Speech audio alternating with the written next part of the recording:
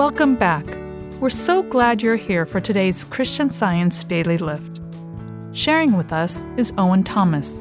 He's from Ipswich, Massachusetts. Enter into his gates with thanksgiving, says Psalm 100, and into his courts with praise. I used to picture a long line of priests marching into Solomon's temple, swinging censers and singing hymns, but one day I saw this passage in a new light. It wasn't a description of an ancient scene, but a recipe for feeling closer to God. Enter into his gates with thanksgiving, it says, and what I now understood was this. To be more aware of God's presence, I can be more grateful.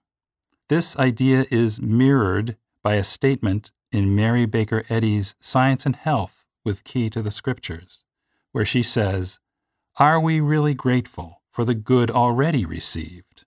Then we shall avail ourselves of the blessings we have, and thus be fitted to receive more. To avail myself of my blessings, to truly benefit from them, I must strive to recognize, acknowledge, embrace, and celebrate them. In short, I'm learning I must be grateful for them. The beauty of gratitude is that I can start anywhere. I can be grateful that the sky is blue and the grass is green. But I can keep going. Each expression of thanks is a stair-step up. Each one lifts me higher in my understanding and experience of God's all-goodness and all-power.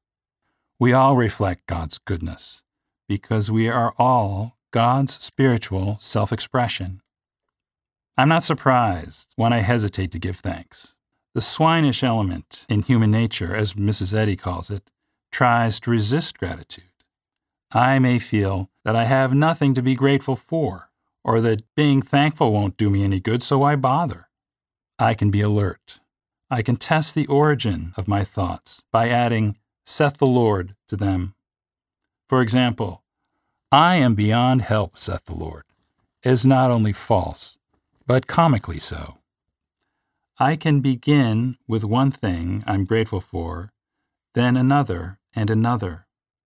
As I persist, I'll find that I've vicariously joined that long line of holy-minded people, joyfully marching into the courts, the consciousness of God, who is divine love. You can too.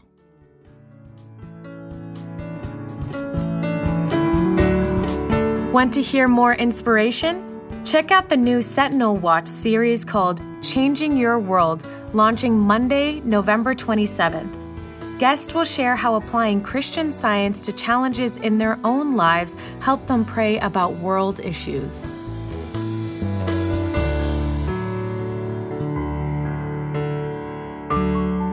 This podcast is produced by the First Church of Christ Scientist in Boston, Massachusetts, USA. Copyright 2023.